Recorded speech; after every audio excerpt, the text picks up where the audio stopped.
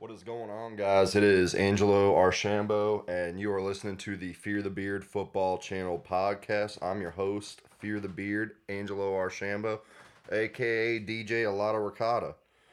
We got J Tap in the building. He's a little under the weather right now, so he's gonna chime in and say a few things, but he's recovering from some stuff, so don't expect a whole lot out of him. We just appreciate that he's in the building. Just his presence is good in general.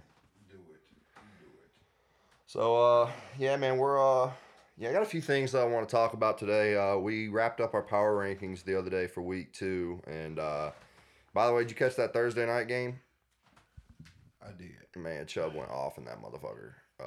I'll tell you what though, the one thing that I'm very curious about with because they played the Pittsburgh Steelers is, and it's just like with the New England game. I feel like if T.J. Watt was in that game, they definitely would have won. Yeah. I mean, it's a strong pass rush, like I've been saying and everything. But I almost feel like it's Mitch Trubisky. I mean, not Mitch Trubisky. I almost feel like it's Kenny Pickett time for the Pittsburgh Steelers. Mitch Trubisky, he's been playing okay, but I feel like at this point, just go on ahead and let the rookie get his lumps. He was a 4-year starter, so I don't know, man. Do it. Do it. But no, honestly, I felt like it was a really solid game. The Browns played a lot better than I thought. That's actually a game that I had them losing. So right now they're 2-1 on the season. I had them starting 3-8 before Deshaun Watson comes back, and then making like a late run, probably going like anywhere from 4-2 to 6-0. I mean, I know 6-0 is real hard because Deshaun Watson, it'd be a new team, but hell, by week 13, he'll have a solid understanding of the playbook. We know the type of talent he has, and we know the type of talent this team has. So it's not impossible to go 6-0, but nah, I feel like if they can put themselves in a solid position and have about four wins by the time he comes back, I feel like this team could honestly make a playoff push. I agree. I can see that. Most definitely. But I'll tell you one thing. This wasn't even going to be on my list of stuff that I wanted to talk about, but I've just been watching it, like reading along and trying to keep up with a lot of different things. But the Brett Favre situation. So I feel like it's interesting because me and you were just talking about this. That like I mean, this has kind of almost been swept under the rug, and they've just been kind of just not trying to give Brett Favre the shit that he deserves for this whole welfare scandal. And it's like I'll tell you what really is so funny is the Celtics head coach Emi Udoka, whatever his name is. Udoka, that's right, Emi Udoka. I mean, dude, cheats on his fiance with a Celtics lady who works for the Celtics organization. And I mean, I'm literally watching this go across ESPN once every 5 minutes. It's on the bottom line. Like they're just hardcore talking about this. And all dude did was like, go on ahead and just like get nasty with some chick that works in like the same organization as him. And like Brett Favre's over here fucking like taking money from like welfare people, like it's not like you're stealing just regular tax paying dollars or something like that. Like you were taking money from somebody who like is literally broke as shit. Facts. Those are big facts, people. Those are big facts. Um, like I said, I think it's the hero complex. Brett Favre is considered football royalty. They, when you grow up, it's like when you watch. I don't know, like you have a. I don't want to use this, but it fits so well. It's like when you grow up with your child hero, and then you find out like that dude is like a piece of shit. I actually had an example, but I'm not gonna do it because this is a sports podcast. We're gonna keep it related to sports, but it's just like when you find out that your childhood hero is a piece of shit. I mean, I don't mind taking a quick detour and you giving an example. I feel like I've taken some detours from sports. This was gonna be kind of like rough. It's like when Oh, you okay. It's like when you grow up watching Cliff Huxtable, and then you find out it's Bill Cosby, and it's like, oh, so Bill that's Cosby was like, either we fucking or I'm fucking. I mean, it's only. I mean, it's hard to laugh at that shit, but like, I love the memes that I came mean, out. that's it. But I'm just saying, like, a lot of people have the problem, like, especially in the media, have a hard time of separating Brett Favre, the player, from Brett Favre, the person. Well, like, it's almost like, and I know this is like two totally different situations, and I'm sorry, but like, it's almost like with OJ, okay? Like, and I know that like a lot of people have mixed opinions from him, but like, on one side, you know, allegedly, he murdered his wife. I don't care what side of the tape you're on. That's not where I'm getting at with this. But I'm saying, like, allegedly, he murdered his wife. But also, the man was a Heisman Trophy winner, and he ran for over 2,000 yards in a season, and I think he ran for over 13,000 yards in his career. And when he retired, I think he was like what number 4, number 3 in all time rushing. Like, it's hard to escape that. And so it's like, but with Brett Favre, like, that was John Madden's son right there. True. And he loved it. It's like, but still, at the end of the day, like, and I remember like when Brett Favre played though, he was you know, he was Mr. Football. You know, he was football, and you know, he stayed out of, you know, he was almost like what Derek Jeter was for baseball. You know, you never really saw him get into anything. He just kept his nose down. But it's like ever since he retired from football, it's just one piece of shit thing after another. Like, I don't know if you remember the Brett Favre girl, the Jen Sturger, I think her name was. Yeah. And like, brother like sends a dick pic, and you can see, the funniest thing is you can see the camo Crocs in the fucking photo, like. And I'm like, that is so Brett Favre. But like, she even has gone on, like, this ruined her career. Like, her modeling career, her like sideline reporting career. Like, she couldn't get jobs because of that. And what people don't understand is like, she didn't pursue him. She'd never even met Brett Favre, not spoken to him in person. I think that she was at a game and she was covering something. And I think this is back when he was playing for the Jets. I'm very positive it was like back when he was playing for the Jets. He said that lady needs to see my penis. Bro, he did. He just straight up like just shotgunned her a fucking dick pic. Real quick, unsolicited dick pics should be a misdemeanor. I feel like they should, but like I almost wish there was a girl in the building to answer this question that I have, because I've always been curious. Like, don't get me wrong, unsolicited dick pics are wrong. You never just shotgun a picture of your dick to a lady. Correct. And honestly, if it does work, is that really the type of girl you want to take home? Like, that's the question. Probably not. It's not. That's not even a question. She's a very freaky girl. The kind you don't take home to mother. I mean, that shit, I mean, if she's going to, like, hook up with you after shotgunning a dick pic, like, that's like fishing in the deep sea. You have no idea what you're going to catch. She probably has a phone full of penis pictures. That gonorrhea herpes. The Bin Laden boom. But, like, I'm curious. Okay, like, and this is why I wish I had a woman's opinion, is, like, imagine... and obviously, like, I can't understand and fathom, like, you know, grasp how a girl would receive this, because I'm not a chick. But, like, I almost feel like, you know, like, what if you were a guy and you, like, dressed your penis up, like, almost like, you know, you ever watch Toy Story? Like, dress him up like a little cowboy, and then send her a picture and be like, this is what a real Woody looks like. I wonder if that would be received better than just regular, like, dick. And that, ladies and gentlemen, was today's whitest thing you'll hear. Brought to you by Fear the Beer Podcast. Thank you. I keep it white. Light and white. You know what I'm saying? Pasty. Yeah. But no, like, that to me, like, that's how you first of all build up to show, like, that's how much of a piece of shit he is. He literally derailed a girl's career. And then, like, in the article, it goes like there was it's like a former director of Mississippi Welfare Agency pled guilty Thursday to federal state charges in conspiracy to misspend tens of millions of dollars that were intended to help needy families in one of the poorest states in the United States, the state of Mississippi, which that is one of the like the state of Mississippi is so poverty stricken. It's not like this came from like Silicon Valley welfare, which I mean that doesn't change anything. But this is Mississippi, one of the poorest places. And it goes on to say Davis 54 was an influential figure in a scandal that has produced criminal charges against several people, including pro wrestler Ted DiBiase. DiBiase. DiBiase. I'm not a wrestling guy, so. $1 Million Man. Yep. Known as the $1 Million Man. Yeah, right there.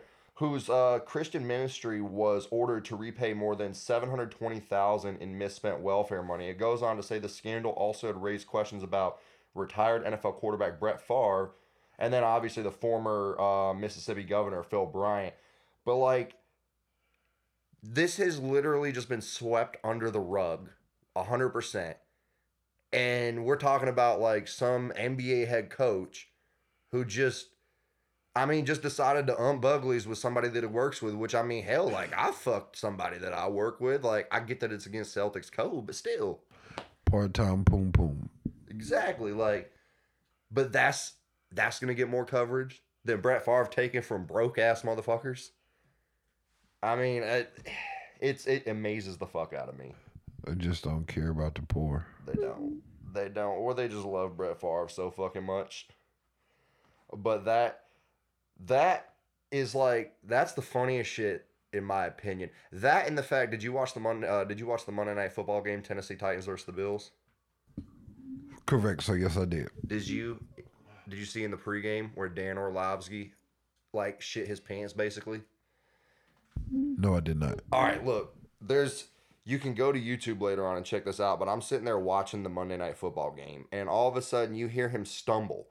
And it almost sounds like he did a fart noise with his mouth, but like he's off screen, but he's still talking. They're watching Josh Allen throw.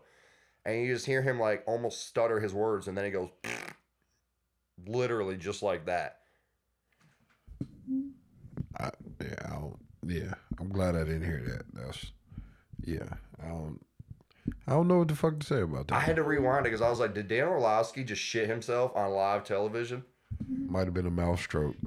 It might have been, but I'm just saying, like, I could even look at the faces of the other guys. I can't remember who all was in the room with him and everything, but, like, you could see their faces. They were like, what the fuck? And you could tell they were trying to smell to see if he actually did fart. Now, again, he probably misstumbled his words. Don't get me wrong. He probably did misstumble his words. That's a possibility. All right, but shitting his pants has not been completely ruled out. I know that for a fact. No one wants to shart themselves. But you know, it's a part of life. And sometimes as you get older, you take a lot of lumps to the head. You can't control what your bowels do. I mean, you can't. I mean, don't get me wrong, though. Like, if I was Dan Orlovsky, I would just own that shit. Straight up. I'd have, like, turned over to someone and be like, man, you hear that barking spider? I will pay somebody to say that they shit for me. How much would that be worth? Depends on how much money I got. Bidding starts at $20K. I mean, like, let's say you're like Stephen A. Smith and you're raking in $10 million. 20K. 20K, somebody can hire me to take the blame every time somebody shit their pants. For 20K, I would do that. So you're saying that you would get paid money to take the blame for... You're correct, sir. I bet that's like a really good way to make money right there. Effortlessly. That's got to be one of my newest like get rich quick schemes. Is just taking the blame for like people shitting their pants on live TV. But like, have you sharded? Do you not want to take the blame? I need 20 G's, please. I can see the commercial for that. Did you recently shit your pants on live television? Do you not want to be held accountable? If so, please call JTAP. I will take the blame for you, and I will tell America that I, again, have shit my pants. And that's why he's a stand-up guy. Because I'll tell you what, Rick Ross would never fucking take the blame for that. Never. Never. Not once. And that's why we say, fuck Rick Ross, get you a shot of Jack. Unless he wants to sign me to a music deal in which I don't have to put out music. Well, that's true. Then at that point, he'd be a stand-up guy. Yeah, he'd be a real stand-up guy. But for right now, Fuck all that extra shit. Jack Mosley for president. Jack Mosley for life. But no, I don't know. I saw that and I had to. That was one of the things that I really had to talk about because I was like, I've never in my life. It was almost like when Stephen A. Smith, like I think it was like 5-6 years ago, dropped the M-bomb live on like First Take with Skip Bayless, and he just immediately you could see he was like, oh shit.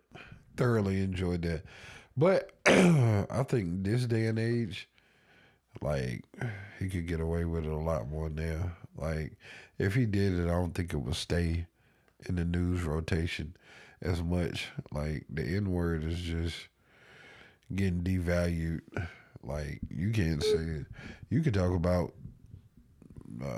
you can say the N-word before you say anything about the LGBTQ or PTM community. That is true, man. Like, but we fuck with y'all though. I mean, yeah, but you got to stop fucking with Dave Chappelle though. Like, yeah, leave my guy Chappelle alone. Yeah, I mean, like he's a true gem. You know, I mean, he's essentially live South Park. Realistically, you don't give a fuck who you are. He's gonna make fun of you. You're gonna get. He's an equal opportunity roasted, honey roasted for you sweet motherfuckers. So yeah, we're gonna be moving on to our next segment. One of the things that I wanted to talk about was realistically the Philadelphia Eagles. Now I know this is gonna hurt your soul, Jack Mosley. There's some bitches. I know. My dad hates it. I'm not an Eagles fan myself. Shout outs to your dad. But it's like you can't deny that like they are really bitches. They're really good this year. They fucking suck. They're good this year. They're bitches. I mean, like I hate Tom Brady. Okay. I like Tom Brady better than the Eagles. I don't like I hate Tom Brady worse than I hate any other team. But I respect the man, and I respect the fact that what he does. I don't respect the Eagles. I don't respect the Eagles either, but I respect what they're doing. What they're doing being bitches. Dude, right now, okay, look, for me, like, to make my case on this. Okay. And this was, and I remember I brought this up in my power rankings, though. Like, my main question that I had coming into the season with them was, you know, is Jalen Hurts an above average quarterback? Not really. But I mean, like, he's showing everything to back up that he is. Okay, and let me run through some stuff with you. Right now, Jalen Hurts is averaging, now this is a small sample size for the start of this year. It's two games in, and so we've got a whole long way to go in the season. But like, dude's balling out. He is averaging 361 yards of total offense. I think he's completing almost 70% of his passes. It was like 69.8% of his passes. Now, he does have only 4 touchdowns on the season, but he's just got 1 interception. And then you go over to what he did to the Vikings, who I believe coming into the season was going to be a top 10 team. And I had them number 6 in my power rankings entering week 2. All right, dude completed, let's see, went 26 for 31, 333 passing yards, 1 touchdown, 1 interception, ran for 57 more yards, and then 2 more rushing touchdowns. All right, and that's just Jalen Hurts. All right, that's us just talking about Jalen Hurts. That's not talking about, all right, they go on ahead and they go out in the offseason and they get A.J. Brown, who has been a fucking dog for this team. He has been a stud, 15 catches on the year for 224 yards. The man has been balling. The defense is playing like a top 10 unit. In that Monday night game, they held Dalvin Cook, one of the most explosive running backs in the NFL, to just 2.8 yards a carry. All right, then we start going over to these stats right here. They are first in points. They are first in points. They are now the 23rd in sacks, so they're not getting to the quarter. They're putting pressure on the quarterback. They're not getting the sacks and stuff like that. But 4th in interceptions, 6th in turnovers. I mean, while those numbers do make them look like a good team. At the end of the day, there's still some bitches, and they're gonna do what we're known for doing. They're gonna do all this and have a decent regular season and fuck it up, fairly so. I mean, but they did win the Super Bowl back in 2017. I'm not saying this bunch will, but like there's still a lot of the pieces on there. Front like a lot of the offensive line remains. I think let's see, Fletcher Cox is still there. Pretty positive they still got Brandon Graham if I'm not mistaken. Actually, I got to do a quick search on that because I'll tell you what, like there's sometimes where people just escape the shit out of me. True.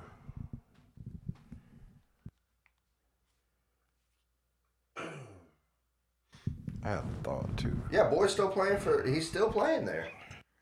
Yes, they still got Brandon Graham, Fletcher Cox, big game Slay. He's playing over there. They got James Bradbury. They just got what's that guy's name? Chauncey Gardner Johnson. CJ22 from the Saints. They just got him. They beefed up that secondary. Devontae Smith. Dallas Goedert solid. Miles Sanders. He's holding it down for the Brown over there. You over there sleeping on the Eagles, ain't you? Like a motherfucker. Yeah, you see, I had nothing for them. They're still bitches. Like, nah, I'll say this. I will give them this. Motherfuckers do have a good-looking squad to the beginning of the season. It's still early. I don't believe in Jalen. So, I mean, the rest of the team is solid, and I think they could do a little something. But I think they go as far as he goes. And I'm not willing to put much stock in him as the season progresses and people start paying more attention to him. The end. I mean, I feel you. So, like, now let me ask you just real quick off the top of your head. Where do you realistically, like, if you could give them a record? I had them going 11-6 this year and winning the East. Like, what, like, at least put a record on them to where you think. I had us, Cowboys, winning the East. Dak being hurt, I could see them winning the East now with either 11-6, maybe 10-7, realistically. But Okay. That's respectable. Yeah, That's respectable. That's you being nice to them. still some bitches. You ain't never gonna like give them their props. Well, I'm gonna move on to Matt Rule and the Panthers. All right, and so we go from talking about J-Tap's most hated team to a team that I have a love-hate relationship with. I love these boys, and they hate me so much because they continue to hurt me year in and year out. All right, but no, I was reading, and Matt Rule's on the hot seat, which he was on the hot seat heading into the season. It was 2 consecutive 5-win campaigns for them. This is going to be they just finished 3 straight 5-win campaigns, 2 under Matt Rule. But I'm telling you, like, if I've been hearing from everything that if he doesn't win this week, then Tepper told he's gonna be out the door. So, I'll tell you, man, like, this is one of the things that, really gets under my, which, first of all, I think that's the right move, because Matt Rule, in my opinion, is what's holding the Panthers back. I remember when, in his first year, we brought in Teddy Bridgewater as our quarterback to replace Cam Newton, and when he left and he went to Denver after we got Sam Darnold, and we, ended up getting rid of Bridgewater, Teddy was like, the whole time I was in Carolina under Matt Rule's system, I never once ran a 2-minute drill. And it's like, what the fuck's that about? How are you not like, I mean, there's so many more things that come in, but that's such a critical thing. 2-minute drills, like in a game, in football, like almost every game is decided by a touchdown. And you're not going to run something like run probably one of the most important drills in the NFL. Like, and I mean, maybe there's other, but off the top of my head, like Tom Brady is the 2-minute drill king and everything, and he, like, that alone just shows you like how important that aspect is. If you've played football, you know And I played football back in the day. If you played football, you know what like how important a 2 minute drill is. And to not even run it is almost like a slap in the face. You have no business being an NFL coach. Now I don't know if he started doing that since then. I don't know. Like I've not heard anyone come out and say anything. But then again, like we really haven't had a quarterback leave our team since then, except for like Cam Newton who came back and left. But you know, I mean, right now he's trying to get a job, so I don't think he's necessarily going to come out and say some shit talking and everything because that could prevent him from getting a job. You know, but realistically, I'm all for Matt Rule leaving. I really am. And I know, like, if we got in an interim coach, you know, eventually, like, you can't just go out and hire his replacement immediately. You do have to wait for the season to end. But I don't know, man. Like, I'm really wondering, like, I would love to see Brian Flores come and coach the Panthers. I love that motherfucker. I don't know what your thought. Like, I know you're a Cowboys fan. Sorry, I had like a little something in my throat. But I know you're a Cowboys fan, so I know like the Panthers head coaching position doesn't necessarily affect you and everything. But I just, it's, you know, Ron Rivera was such a solid coach, and it's like, you know, towards the end, you start to see that like he wasn't making that halftime adjustments that he needed to. um, and it was almost the same excuse week in and week out, you know, missed opportunities, all of that, but still, all in all, throughout his career, he was a very solid coach, you know.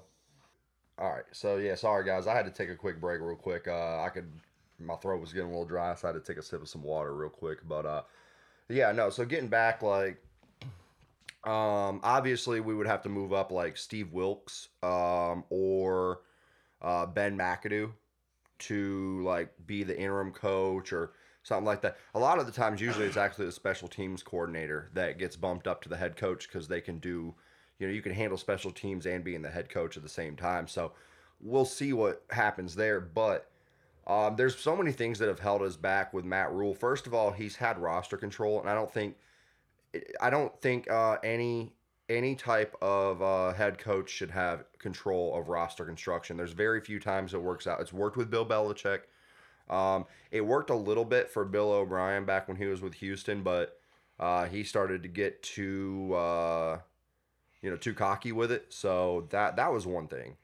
But Matt Rule, there's way too much control for him for a guy who, you know, comes out of just being in college, and you know, yes, he was a team builder and stuff like that, but building a, you know, solid college program versus, you know, building a like solid foundation in the NFL are two very different things. But I remember, hell, in the offseason, we had to settle for Bob McAdoo as our offensive coordinator when we were going after someone like Pep Hamilton, who I really wanted Pep Hamilton to be our offensive coordinator. I love what he did over there in Indianapolis, and I feel like he could be great for us.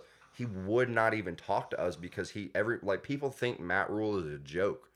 And I fought for Matt Rule for a while. You know, I was like, you know, you look back at his Temple days, and then you go back to Baylor, and every year or every time he was with a new program, it was the first year was really bad. The second year you would start to see some progress, and then the third year, like, they pop. And right now, it was the first year was shit, the second year was shit, the third year starting out is shit. It's been nothing but shit since he's been here.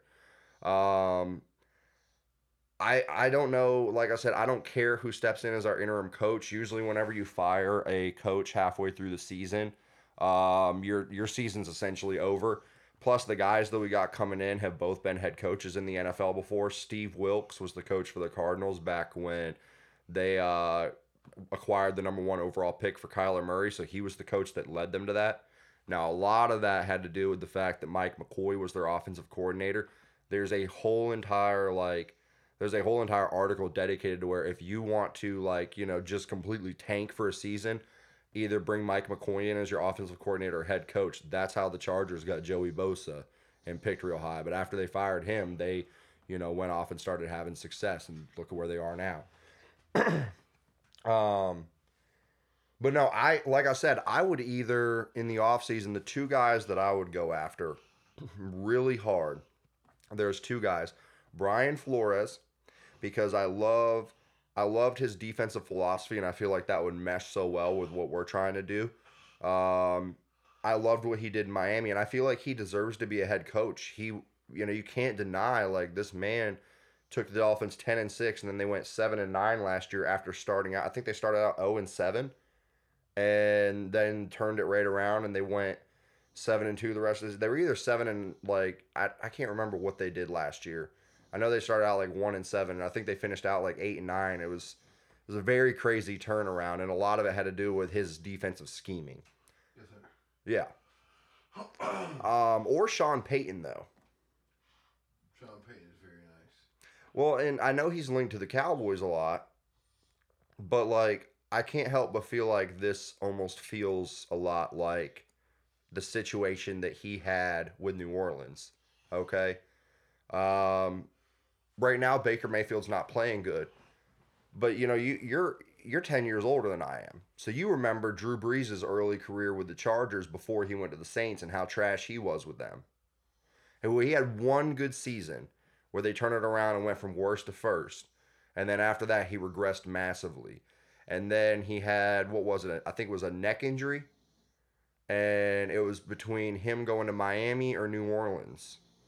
And then he wound up going to New Orleans. And Sean Payton turned his career around. And I'm like, I feel like he could do the same with Baker Mayfield. I almost feel like Baker Mayfield's in such a similar situation than Drew Brees. Now, Drew Brees is a lot more humble than Baker Mayfield. But that's just my opinion. I don't know. All I know is we got to get him out of town. I feel like he's had some solid drafts. I feel like he's drafted like the right people in certain regards. But I don't know. He obviously whatever he's doing is not working. That's not to say that he's a bad coach. He's a very successful college coach. But that doesn't always translate to the NFL. So, I hear Nebraska's looking for somebody. So, maybe he just needs to go and, coach the Cornhuskers and, go out over there and, just leave the NFL to other people. I don't know how much more I can stress it that we need to get him out of the building if we are going to have a shot to compete. Because he is clearly not the head coach for us. So yeah, guys, I kind of want to move on to a different segment talking about, this is something that I've wanted to talk about for a while, which was the whole Jimmy G, Trey Lance situation. And, right now, as everything's come full circle, we're noticing that the San Francisco 49ers look like geniuses for retaining Jimmy Garoppolo. I'll tell you what, though, my opinion on it, and this is not a slight at Trey Lance. I feel like he has all the tools to be very talented. In the game that we saw him against Chicago, there was flashes of him making solid runs. I fucks with it. I do too. I think he's really good. I hate that I feel like he's been thrusted into a situation where, being drafted that high is, you're almost like, you have to give them the keys essentially, and you're giving it's like you're giving a 16-year-old keys to a fucking Maserati. He played one full season at North Dakota State, and I don't even think he played a full game in his sophomore season. They just did a showcase game, and I don't even think he played the whole entire game. I think he might have just played either one series or one quarter. I can't remember. But I don't think I'm very positive that he didn't play the whole game. But, I mean, I get that, like, Jimmy Garoppolo is very boring to watch. It's like, it's almost like, I mean, watching... It's like your favorite porn. You've seen it 100 times, but you kind of know that it's going to get you there, though. Well, see, yeah, I mean, because you know when to nut. Yeah. That's right. I mean, I was gonna say it's like watching paint dry, but yeah, it's like watching your favorite porn. No, it's like watching your favorite porn, but like you watch a different video where like it's on like one of those time lapses where their mouth starts moving, and then all of a sudden, like 3 seconds later, they start talking. That's what it's like. But no, he's boring. He is boring to watch. I mean, but like it works. You know they're gonna go out and run 45 times a game. He's gonna maybe throw 10 to 20 passes. I mean, hell, he only threw 8 passes in one of the NFC Championship games that they played. Or either attempted or completed. I can't remember. And but their defense is solid. Like, they got a good run game. And, like, yes, with Trey Lance, that playbook's going to open up a whole lot more. I mean, I think they just felt a little bit more at ease with Jimmy G behind him because like closer towards the game, you could see all of them come around him and they were just celebrating him like real hard. yeah. Like it was nothing against Trey, but they just celebrated him just like like everybody, like a big circle, like he was Rudy or somebody. So And I think it's unfair to, I'll tell you, I think it's unfair to both Jimmy G and Trey Lance.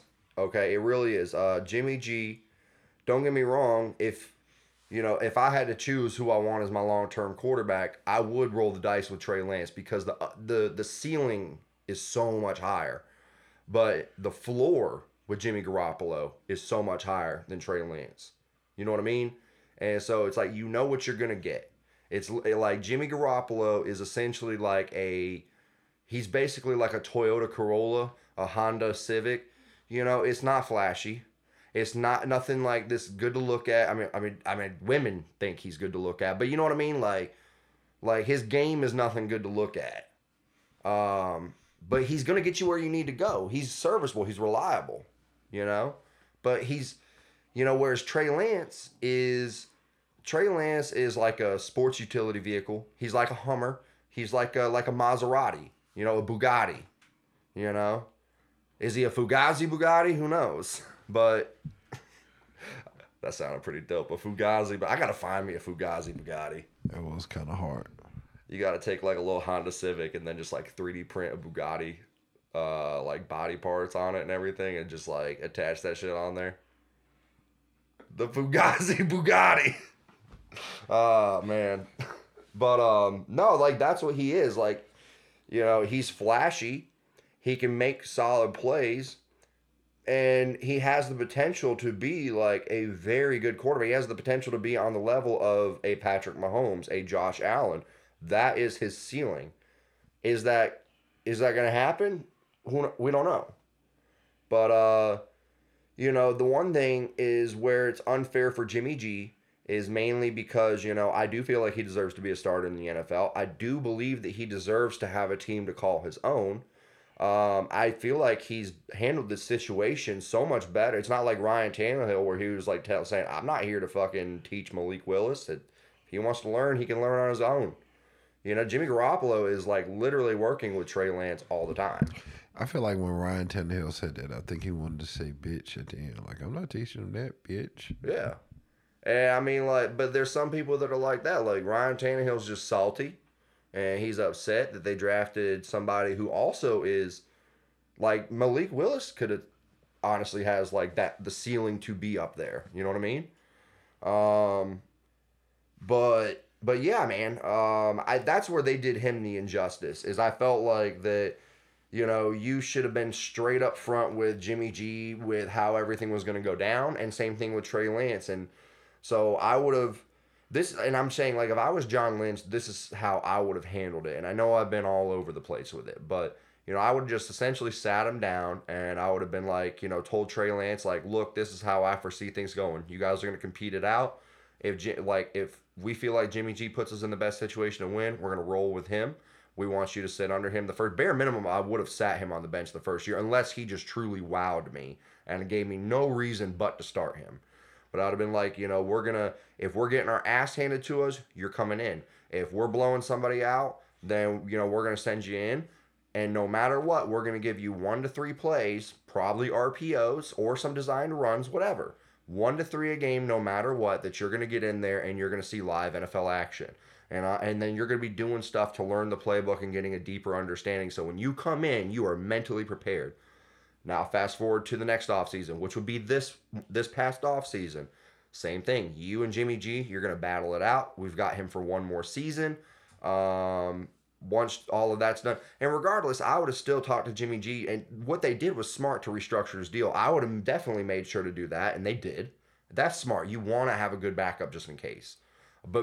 And if you decided to roll with Trey Lance like they did, you got to stick with that. Say, he's our guy, and they did do that. I would have still, though, just sat Trey Lance down for another year. And I would have just been like, look, we're going to let Jimmy G, play one more year, build up his value so he can go on ahead and try and eat this offseason. Number one. Number two, again, we want you to have a deeper understanding of the playbook, because like I said, he played 13 games in college for the subdivision. Now, granted, North Dakota State's the Alabama of the subdivision, but you're not playing legitimate NFL talent, Do the same thing, though. If Jimmy G, if we feel comfortable and feel like he's going to put us in the better situation, we're going to roll with him, getting our ass kicked, or if we're kicking somebody's ass, we're going to thrust you in there, and you're going to play. And then we're going to ramp up those 1 to 3 plays. We're going to give you about 5 to 7, or 3 to 7, because you can't, like in the NFL, you can't just script things. Right. Sometimes, and honestly, maybe it works out to where they can throw him in for 10 times in a game. I don't know. But, Jimmy G's not an RPO guy. Trey Lance can be. And that's going to help out your offense. And it's not going to hurt Jimmy G because he's like, you know what? I don't do that stuff. So it adds that extra element, and it gives him a chance to see what NFL speed is like at a higher level. And that's how I would have handled that situation. But it's like, a lot of people sit there and say, you can't just sit there, and if you have 2 quarterbacks, you have no quarterbacks. They both know what the situation is. Jimmy G knows. They were upfront with him. Trey Lance should know. They've done him an injustice by drafting him that high, though, because that puts you in that situation where it's like, now it's like, I should be the starter. But, it's like, it's not fair. And also because it's like, again, you're not facing, in college, not only did you not face enough competition, you didn't face legitimate NFL talent. So it's not like you're ready. Like Patrick Mahomes, people can sit there and say, well, Patrick Mahomes, he sat behind Alex Smith for 1 year and everything. Patrick Mahomes was a 2 to 3 year starter at Texas Tech, a Power 5 conference. Okay? The guys that he played against in college are in the NFL right now. Justin Herbert played at Oregon. And he sat behind Tyrod Taylor. He would have sat behind Tyrod Taylor probably the whole year if Tyrod Taylor didn't get injured. Same thing with Josh Allen. Now, Josh Allen went to Wyoming, but he was a 2-year starter at Wyoming. And, yes, Wyoming is not, anywhere near like Oregon or anything like that. But they were still going to let him, sit behind. They were going to let him sit behind Tyrod Taylor the whole year until I think Tyrod got hurt or something like that. Which sucks to be Tyrod Taylor. I love that dude. And he has just been like the gateway to, he is like, what's that movie, Good Luck Chuck? Yeah, he's Good Luck Chuck. Yeah. He's fucking Good Luck Chuck. I fuck with Good Luck Chuck. He's not getting married, but he's the dude that leads to the marriage. Yeah, hey, look, bone me, and then the next person will marry you. Exactly. That I'll tell you what though, if I ever make it to be GM in the NFL, I don't care if Tyrod Taylor's 50 some odd years old. I'm calling him up and be like, look, man, can you want to play quarterback for us? Call him up, and then it's gonna be 2 days before the draft, and then I'm gonna draft a quarterback, and I'm like, game, we've got our franchise guy. They're like, you just signed Tyrod Taylor. I know, but we just drafted the dude, and this track record shows. And then all you go hear in the background is fuck. Nah, then at 50 years old, we'd trot him out there and he'd fucking die. Yeah, local news today. Man threw a touchdown, got hit, and his ass blew out. It was one of the ugliest things we've ever seen. Well, it's because Tyrod Taylor's not Tom Brady, Tyrod Taylor's a stand-up dude. He doesn't suck blood out of children to, stay young forever.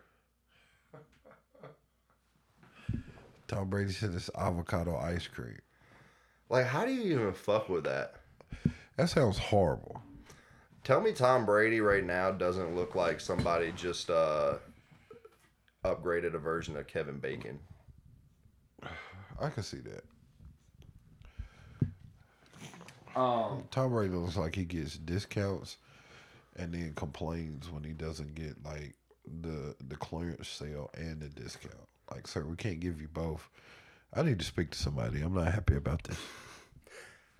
I bet Giselle wears a strap on. I kind of figured you were going to say that. I still fuck with Tom, but that's kind of. You know what the strap-on's name is? Bill Belichick.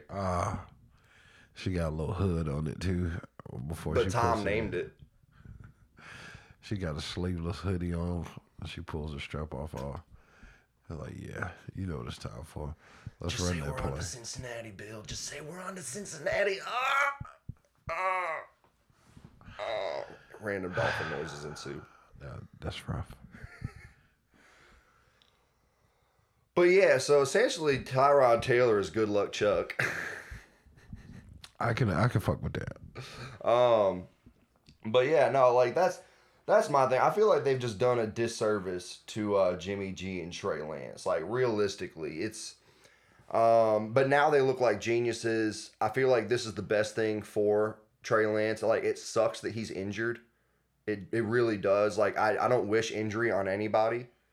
But and like an ankle injury is gonna like really like it's not like tearing your ACL or something like that, but like anything when you're a dynamic runner like he is, like anything with the feet or the legs or anything like that, like it's just not good. But it gives him a year to, study the playbook a little bit more, like get a deeper understanding of it, watch how Jimmy G handles like everything, and watch how just another year doesn't hurt. I mean, and like I said, Aaron Rodgers, he did this. Aaron Rodgers sat behind for 4 years, and again, like you start looking at some of these guys that have been in those situations and stuff. I mean, do you really think? What if Pat Mahomes didn't get to sit behind Alex Smith for that whole season? Like, I mean, probably he'd still be the dude he is, but you can't tell me that didn't help, Oh, yeah, I think they helped a lot. Here, pause real quick. All right, sorry about that, guys. I had to take a quick pause. I had a phone call real quick, so, But, I mean, we're gonna be moving on to our final segment shortly. But, yeah, I mean, to wrap it up, essentially, like, I feel like there's some things that were handled the right way with the Jimmy G and Trey Lance situation, but there's some that weren't handled properly. Like, and I remember in the offseason where Jimmy G was getting annoyed by the whole Jimmy Garoppolo, was annoyed by them restructuring him. And again, I just feel like if things were handled differently and you were more upfront with both of them, like I feel like they were more upfront with Jimmy G than they were Trey Lance, is what it's seeming like to me.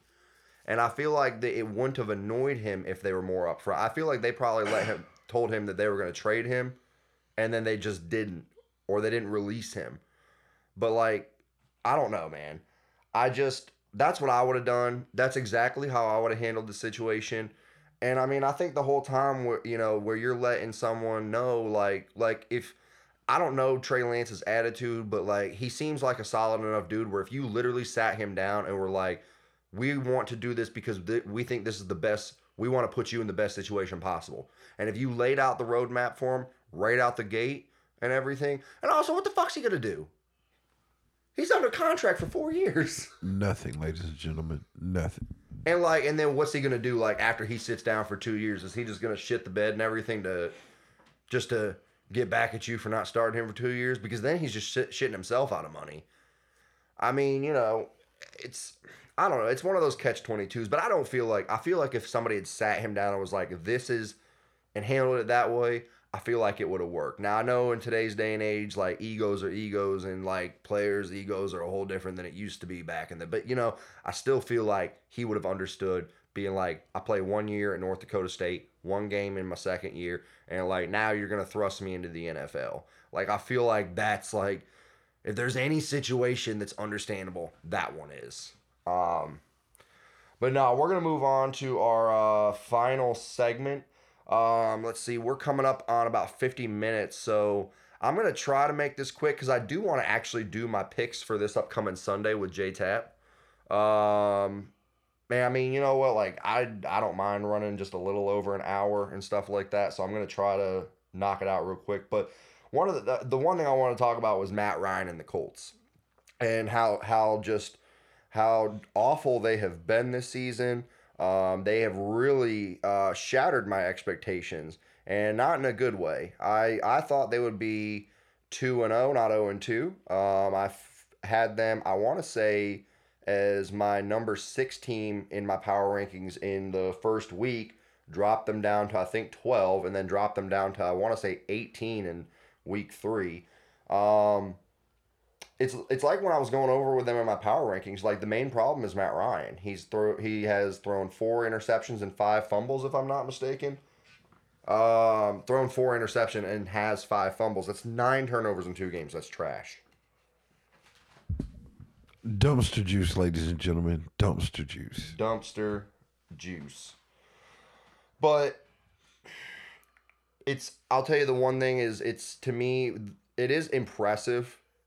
What the Colts have done over the last few years is impressive because, they got thrusted into a very, very unexpected situation back in 2018 when Andrew Luck retired in week 3 of the preseason. It was either week 3 or week 4. And they had just come off of, or no, it was 2019 because 2018 is when, I think 2018 is the year that he put up that really solid. It was either 2017 or 2018, but it doesn't really matter. Anyway, which I'll tell you what, cool story for that whole entire situation. I pulled the biggest train dodge since Stand By Me.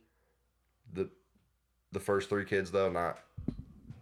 Yeah, I got you. Yeah, not that one kid. But yeah. Anyway, so I traded Andrew Luck and Le'Veon Bell to a dude in my like dynasty league. Traded Andrew Luck and Le'Veon Bell for 2 first-round picks, for his next 2 first-round picks and his next 2 second-round picks. And that was also the year Le'Veon had just signed with the Jets, and then, like, obviously he just plummeted. Like, didn't have a good season with the Jets, was off the Jets the very next season. And, like, I'm telling you, like, I mean, obviously I didn't predict this to happen.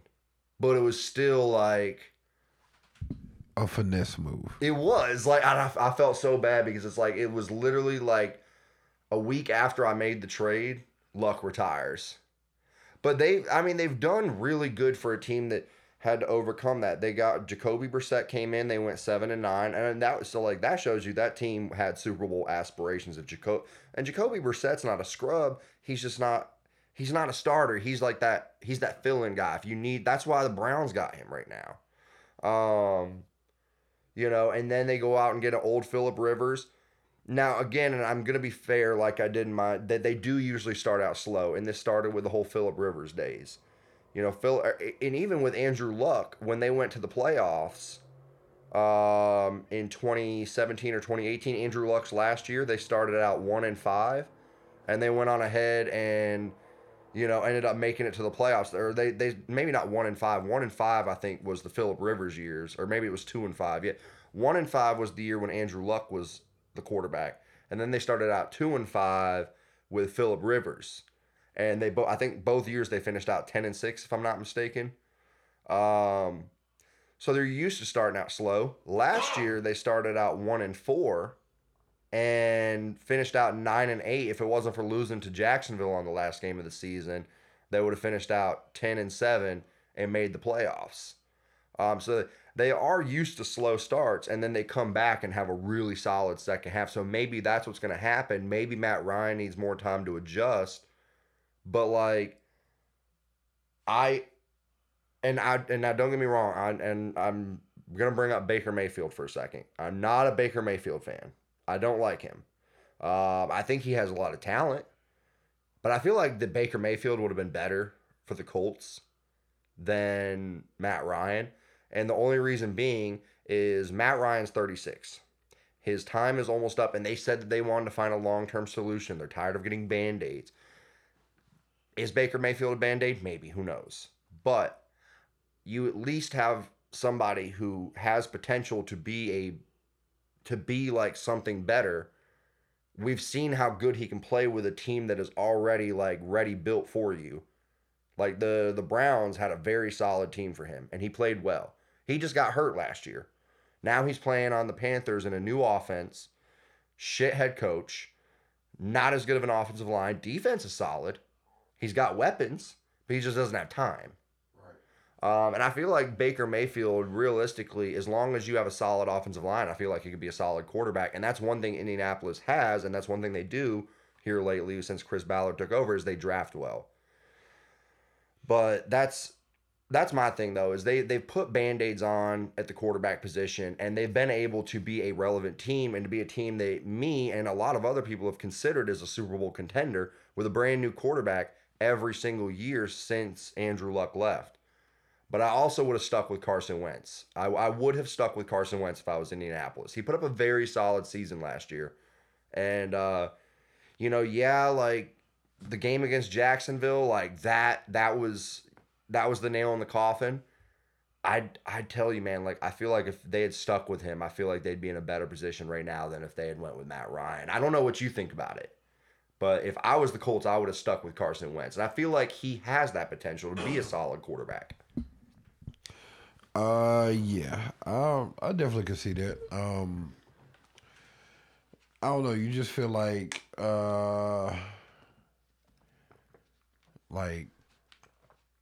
is Carson Wentz ever gonna get like over that hump? And I think that's probably what they were thinking too. It's to say, I mean, I still think he's probably more of a safe bet, but I mean, I don't know. Either one, I still don't think you get to a championship. So, I mean, it's kind of like mashed potatoes with or without the gravy. If the shit ain't good, it still ain't gonna be all that good. I mean, it might hold, one might hold you over a little bit longer, one might taste a little bit better than the other one, but it's still not gonna get you where you need to be. I definitely think Carson Wentz fits better with that team than Matt Ryan does. But like I said, I think Carson Wentz's reputation is starting to follow him everywhere he goes. And that's just how I feel. I mean, I feel you. I'm not saying that Carson Wentz, like, I think the days of him, I remember at one point, like, back when he had an MVP campaign in 2017 before he got hurt and before everything really started falling off, that, there was people, I was like, this is going to be the next Aaron Rodgers. He was looking like that dude. Those days are gone, and I'm a realist. Like, I remember thinking that, like, he can get back to it. He's not going to get back to that level, I don't think. And that, that's no disrespect to him. I do, however, feel like that he could be a quarterback that can hover between the 10 to 15 range. I feel like he can. He put up good numbers last year. He was, I think he completed, if I'm not mistaken, 64% of his passes, something like that. It was long. I mean, I could be wrong. I'm trying to remember off the top of my head. But I know he threw 27 touchdowns to 7 interceptions. That's almost a 4-to-1 touchdown to interception ratio. That's solid. That's very good. That was better numbers than what Derek Carr put up last year. And there's a lot of talking heads out there, which, I mean, I also am somebody, like, I'm not a talking head. Like, I mean, I have my own podcast. But it's not, like, Colin Cowherd's the best way to describe it. He's a big fan of Derek Carr. He's the best. I like Derek Carr. And if I think Derek Carr is good, but Carson Wentz can put up better numbers than him, you got to at least kind of hold him in some type of realm that he's actually, and he's doing really good in Washington. He's, now he's on his second team in as many years, and he's actually doing solid in Washington, putting up numbers there. Now, granted, 2 games, albeit it's just 2 games. Don't get me wrong, small sample size, but that's my thing. Is he gives you he gives you a much longer. And Matt, like also your point saying that, he's not going to get you where you need to go. Is Matt Ryan really going to get you where you need to go? No, not even close. That's what I'm saying. I think Carson, like I said, Carson is mashed potatoes with the gravy. Matt Ryan's Matt Ryan's just mashed potatoes without the gravy. Okay. Okay, yeah, I see what you're saying. Yeah, because I mean, he's been to the Super Bowl before. Right. Ryan has, but 28-3, man. I mean, you had a chance. I mean, once you don't finish, like they said, some people get there once and they never get there back again. And I feel like that's just going to be the story for Matt Ryan. I do too, That's it. Like, I don't know, man. Like, I would have much rather, I think Carson Wentz he was the number 2 overall pick in 2016. So I think he was 22, if I'm not mistaken. Now let's fast forward 6 years later. So he's 28. He's 8 years younger than Matt Ryan. He's 8 years younger than Matt Ryan. Like, I'm sorry, like, I would take someone who I believe, and I'll tell you what, even right now in their careers, I don't think they're that far off of each other. And now, if it was Matt Ryan 4 years ago, that's a different story. Well, he was Matty Ice. Yeah. Like, but yeah, I don't think there's a whole lot of separation between them. I think you just gave up a lot for, like, literally a less. And also, the one thing is, like, the offense is so much more stagnant right now because they're, Matt Ryan, he does not run RPOs. They're not running RPOs anymore like they could with Carson Wentz, who, isn't as mobile as he was back before the injuries, but he's still a lot more mobile than Matt Ryan. I mean, like, Matt Ryan is literally just like a statue in the pocket. And also, my biggest issue with Matt Ryan is, like, he is such a smart quarterback that he's almost too smart for his own good. I will literally sit there, and I've seen back when he was playing with Julio, Julio would be in double coverage, but Julio's good enough that he can go up in double coverage and get that shit. And all of a sudden, he's just like, oh, Julio's double covered. I must throw to someone else. And you'll have a tight end that's just sitting there wide open. Looks like he's wide open, but there's a safety kind of cheating back just enough because he knows Matt Ryan is going to try to throw that underneath route to the smart play. It is the smart play. And just going to cheat under, interception, whatever. Turn the ball over. When realistically, you could have, if you throw it up to Julio in double coverage, he's a good enough player that that 50-50 ball now becomes a 70-30 ball, not only, but if it doesn't wind up in his hands, he's good enough to make it to where it doesn't wind up in the defender's hands. You know what I mean? And he had that skill going for him. And Matt Ryan just never had that grasp of risking it. And sometimes you have to risk it in the NFL. No risk it, no biscuit, man. You know what I mean? I love Frank Reich. Jonathan Taylor's a fucking beast. Darius Leonard leads that defense. They also got, what's that one dude? DeForest Buckner. He's solid. They've got a great offensive line in place. They are missing, ever since Anthony Costanzo left on the left tackle side, like, they're missing someone over there, but they can get that fixed later on. Don't get me wrong. They have guys. They have guys in place that can help them win. And I feel like they're going to have to go back to what they did last year and use Jonathan Taylor more and then pass catch with Nyheim Hines a little bit. Start doing some of that. I feel like they'll be good.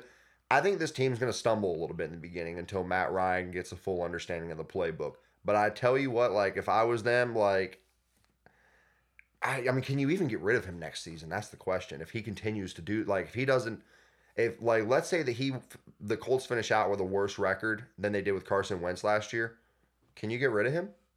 Like, is that, I don't know how much guaranteed money he has. Yeah, that would be the question. But I was just saying, other than that, fuck yeah.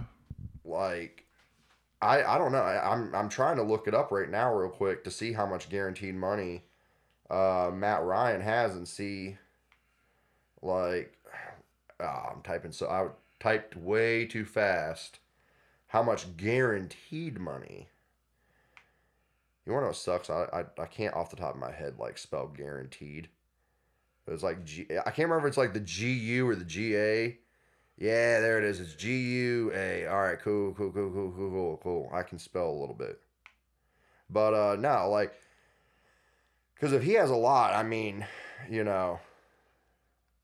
he has a lot, that's going to be really hard to get rid of. So it's like the Colts elected to make the rest of Matt Ryan's $54 million contract guaranteed.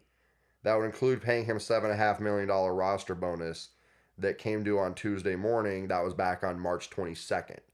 So that would mean that he's got $47 million left owed on him. And I think by the end of the season, he'll have paid. I think, if I'm not mistaken, I feel like that by the end of the season, they'll probably only owe him $10 million more. So it's like, realistically, I don't know if that would be too much for them to kick back if they'd become.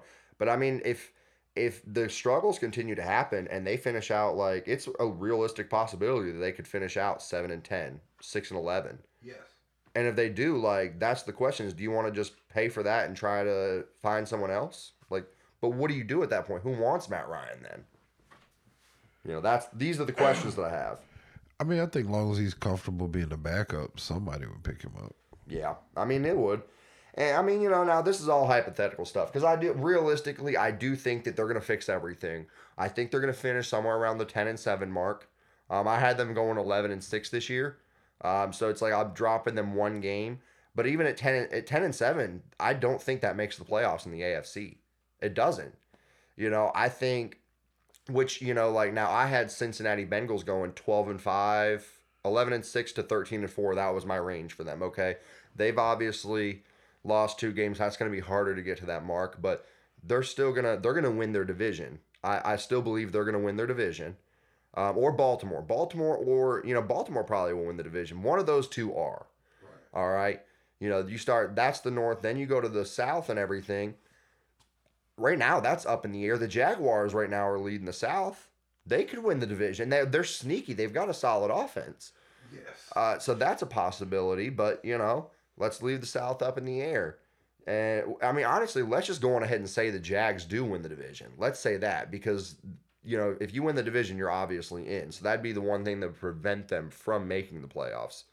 So let's say the Jags do go on ahead and sneak in there, win the division. You go to the AFC East, Bills are winning that division in my opinion. The Dolphins could, but whoever comes in second, in my opinion, is in the playoffs in the East. And then you got the West, Chargers and the Chiefs, they're definitely going to be in there. I would literally bet a year's salary. Not really, because I don't fuck that. Like, I got to pay the bills too. But anyway, hypothetically, if I had enough to offer up for a year's salary, I would do it. I'm that confident with the Chargers and the Chiefs. And I mean, Denver, they're eventually going to get things figured out too. You got to think they're going to be one of the teams competing for a wild card spot. Yeah. Like I said, whoever's second place in the AFC East, they're competing for that wild card spot.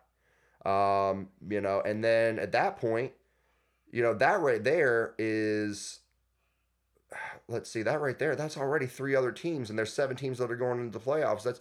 So now you're talking about fighting with those 3 guys, plus the North. You got either the Bengals or the Ravens, whichever one loses that division, because Joe Burrow and the Bengals aren't going to continue to lose. They're not. Like, they're going to pull shit together. So that's 8 teams right there. I mean, that's 4 other teams that you're sitting there competing with that you got to try to be better than, that you couldn't be better than last year. I don't think they go. I don't either. I'm really leaning more towards they don't. And I hate to say this because I love Frank Reich and I love that team. I love the, the history within the Colts and everything. And I love Jonathan Taylor. I think he deserves to have a shot to compete and, but I feel like I'll tell you what the Colts remind me of. And it's so weird that, Jonathan Taylor wears that 28. Adrian Peterson's Vikings. Gonna be in it. Gonna be close. Gonna probably, but not gonna. I think that's what his career is gonna be like. So yeah, that's gonna wrap up that segment, and then, like I said, last thing I want to do is go to the NFL scores and check out the upcoming weeks. Or the upcoming week and everything, do some little predictions. That's not going to take that long. We're going to jot through them real quick. I'm going to give mine. J-Tap's going to give his. Granted, the Thursday night football game was last night. I did think the Steelers were actually going to win that game. But the Browns, their defense showed up. Chubb ran for 100 yards. Amari Cooper, 7 catches, a $101 with a touchdown. Jacoby Brissett, man, 21 of 31 for 320 yards. I had the Browns winning that because Chubb is really getting it. Chubb is showing his ass off. I think the statistic I read is that since entering the league, he has the most 100-yard games out of any NFL running back since he entered the league. Yes, sir. Now, did him and Jonathan Taylor come in the same year? Not sure if it was the exact same. I know it was close to each other. It might have been. This is Taylor's 3rd year, right? I do believe so. I think this is Chubb's 4th year then. He came in the year they drafted Baker Mayfield. So he came in 2018. Yeah. Yep. Yeah, because Baker Mayfield was the 1st round pick, and then it was then Chubb was the 2nd round pick or something like that. Yeah. I think they had 2 first round picks that year. They did. They got Baker, but they didn't get Chubb with their. They didn't get Chubb. Oh, okay. because they went Baker, and then I think they traded back because I think they had the first and the fourth. They had the first and the fourth. They went Baker, and then it went Saquon, and then it went Sam Darnold, and they drafted. Oh no! They drafted that. There was a defensive back that they drafted. Denzel Ward. Yeah. Denzel Ward. That's who they drafted. Yeah. So, but then they got Chubb in the second round. So you said you had the Browns winning. Okay, yeah. So we'll give you the one on that one because I like I said I had the Steelers. So, but let's go over the 1 o'clock games. We've got Texans Bears, Raiders Titans, Chiefs Colts, Bills Dolphins, Lions Vikings, Ravens Pats, Bengals Jets, Eagles Washington, Commanders. We are Commanders. Bum ba bum bum bum bum bum. Saints, Panthers, and that's going to conclude the 1 o'clock games. We'll go on to the 4 o'clock slot later. So, first one up is Texans, Bears. Bears. You're going with the Bears? Bounce back win. Bounce back win. I'll tell you what, I'm going to go with the Texans. I think the Texans are going to win that game. They've been really gritty, and I feel like that as well as they played Indy and as well as they played Denver, I think they could take the Bears easy. Plus, this is Lovie Smith's old team that he coached. So, kind of a little grudge match right there. But, yeah, I'll take Texans. You take Bears. Raiders, Titans. I want to go Raiders. Yeah, I think the Raiders. I'm not a big believer in Tennessee right now. Chiefs, Colts. I'm definitely going Chiefs. Yep, Chiefs. Yeah, I'm going Chiefs for sure. Bills, Dolphins. It's tight, but I'm gonna go Bills. Yeah, I gotta go Bills too, man. I think Josh Allen and the Bills, they're a fucking juggernaut, man. I could easily see them going like 14-3. But I'm definitely gonna put this game right here on spoiler alert. Though. Yeah, it could be, but I mean, I'll tell you what, man. Like this game is one of them ones where I think it's gonna it's not like a crucial win. Don't get me wrong, but I think this is a crucial win for division rights. Let's go set the tone. Yeah. Lions, Vikings. I'm going Lions actually. Yeah. I really think the Lions. Know what? Something tell me. I'm gonna go Vikings. You're gonna go Vikings. I don't think, and I'll tell you what. Like, it wouldn't shock me if the Vikings won. Don't get me wrong, but I think that the Lions are on the come up. The Vikings are a solid team, but I feel like that these two are competitive enough where they're gonna split. And I'll tell you what, a lot of people don't understand that like the Lions are on the road, right? And the road split happens more often than you think. Right. The road team usually wins the divisional game a lot more often. Ravens, Patriots. Ravens. I'm gonna go Patriots, and I'll tell you why. And I think Lamar's good, and I think the Ravens are gonna be solid. But Bill Belichick actually does scheme fairly well against running quarterbacks. But I'll tell you what, I'm just gonna. I want to go with a few underdog picks every now. I like to go with an underdog pick every now and again. I feel like he can.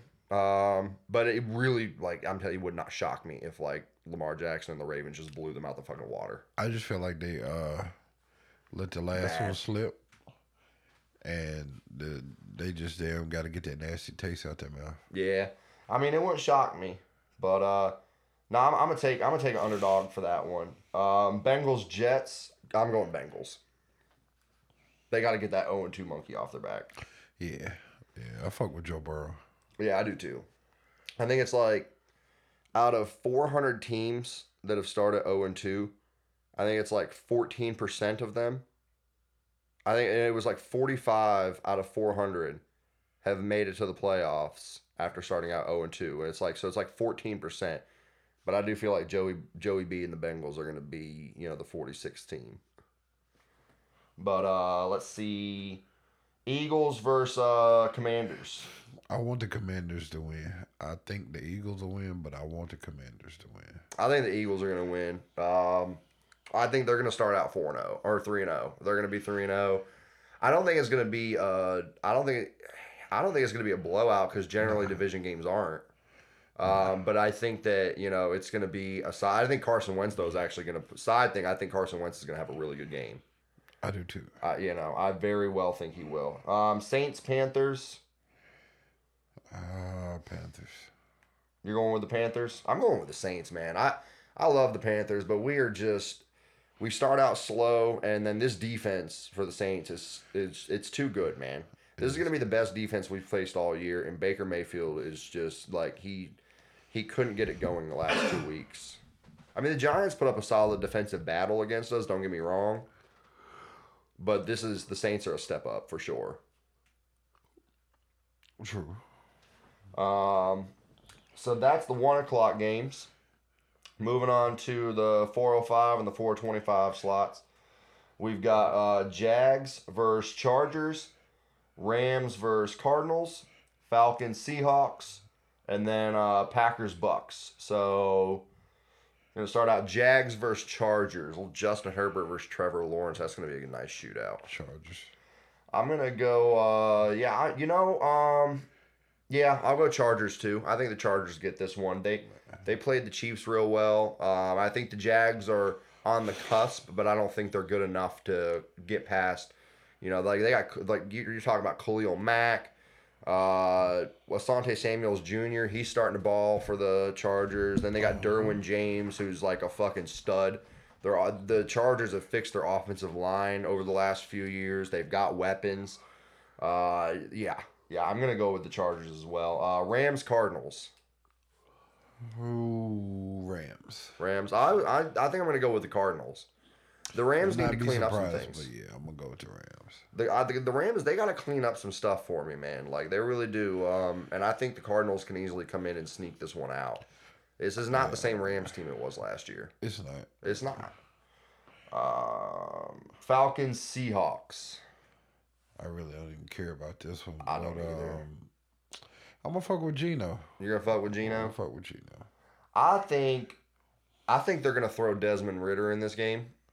I think this is the game where we get to see Desmond Ridder, and I think the Falcons are gonna win this one. I think I had the Falcons winning this one early in the season, or like in my when I did my playoff predictor. Yeah. You go through the season. I'm pretty positive that I had them winning this game. I'm gonna stick with that. Rodgers versus Brady. Packs Bucks.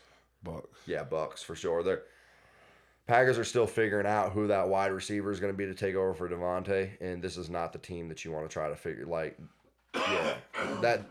The Buccaneers, if I remember correctly, are they've got the best pass rush. They have the number one defense right now, I think, and I know they definitely have the best pass rush right now. Yep. They're going to just fucking demolish. I think it's going to, and I would almost say that it's going to be. I'm going to say 13-28. I can see that. I'm going 28-13 Bucks. For some reason, I feel like 27-14. 27-14. All right. Well, shit. I'll tell you what. Let's do like a little $10 bet on that one. Okay, so your spread is like 13.5. We'll do a 13.5 spread on it, okay? And so if you're doing a 13-point win, you'll take the 13 under, and I'll take do you want to do that? Okay. All right, I'll do I'll take the 13 over. There we go. A little $10 bet or something like that. I don't really like betting big amounts and everything because I feel like that's stupid. So you do $1, $5, $10 is generally as high as I go. I think betting big money is stupid. We could do either a single or Benjamin. Yeah. Because I really don't have much. It would not surprise me if Aaron came out and played better. But. Well, and my thing is, though, again, they don't have anybody that's replaced Devontae, and a lot of it's got to run through A.J. Dillon and Aaron Jones, and I don't think the Bucs are going to allow them to get a lot of rushing. I think they're going to force Aaron Rodgers to beat them with the wide receivers that he has, and they have a solid secondary. And I have no faith in Sammy Watkins, Alan Lazard, and Christian Watson as a trio at all. I think it's going to be hard for them to put points on the board. If they get a touchdown, I'd be shocked. I wouldn't imagine if they walked away with 4 field goals or something like that without even getting a touchdown. It would not shock me at all. And then the Sunday night game is the Niners versus the Broncos. I'm going to go with the Niners. I think this is the game that the Broncos start to piece it together. Really? Yeah. I think I'm pretty positive they are at Mile High. Yeah, they're at Mile High. Yeah. And that's always a tough environment to play. But I don't know, man. I know what right now San Francisco's defense is healthy. I know what this team is with Jimmy G as the quarterback and with the defense and the offensive line being fully healthy. So I'll go on ahead. I'll take 49ers. You take Denver. Hell yeah. And then we've got the Monday Night Football game. Your boys versus the Giants. And of course, I'm taking my boys. I'm going to take the Giants in this one. They impressed me. They've impressed me. That defense looked really good. And again, without Kayvon Thibodeau, that defense looked solid. Daniel Jones, he's making less. I see him less and less making plays where he is like, "What the fuck are you doing, Danny?" Right. Because I've seen so many times throughout his career where there's some plays where he looks like brilliant, and he looks like he could be a franchise dude, and then there's some games where he's just, he's not. But I'm going to go on ahead and take them. I actually think they're going to start out 4-0. I looked at I feel like they're going to start out 4-0, but I don't think that, I think once they start out 4-0, I think we're probably going to see like maybe 2 or 3 more wins the rest of the season out of them. I think they're going to start out on a real high note. But I think this team's a few pieces away from actually being very competitive. But yeah, I'm going to take the Giants over the Cowboys this week. Danny Dimes. Well, look, man, that wraps up this week's podcast. So, tune in next week. The goal, if you stuck around this long and decided to listen all the way to the end, the goal is going to be to do like an episode like this a week where we go and talk about some shit, chat, and then do the predictions. Just talk about random shit that's going on. And then also the power rankings is going to be something that we're going to do as well. So we're going to try to do about 2 episodes a week. Bare minimum, we're going to do 1, which would be the power rankings.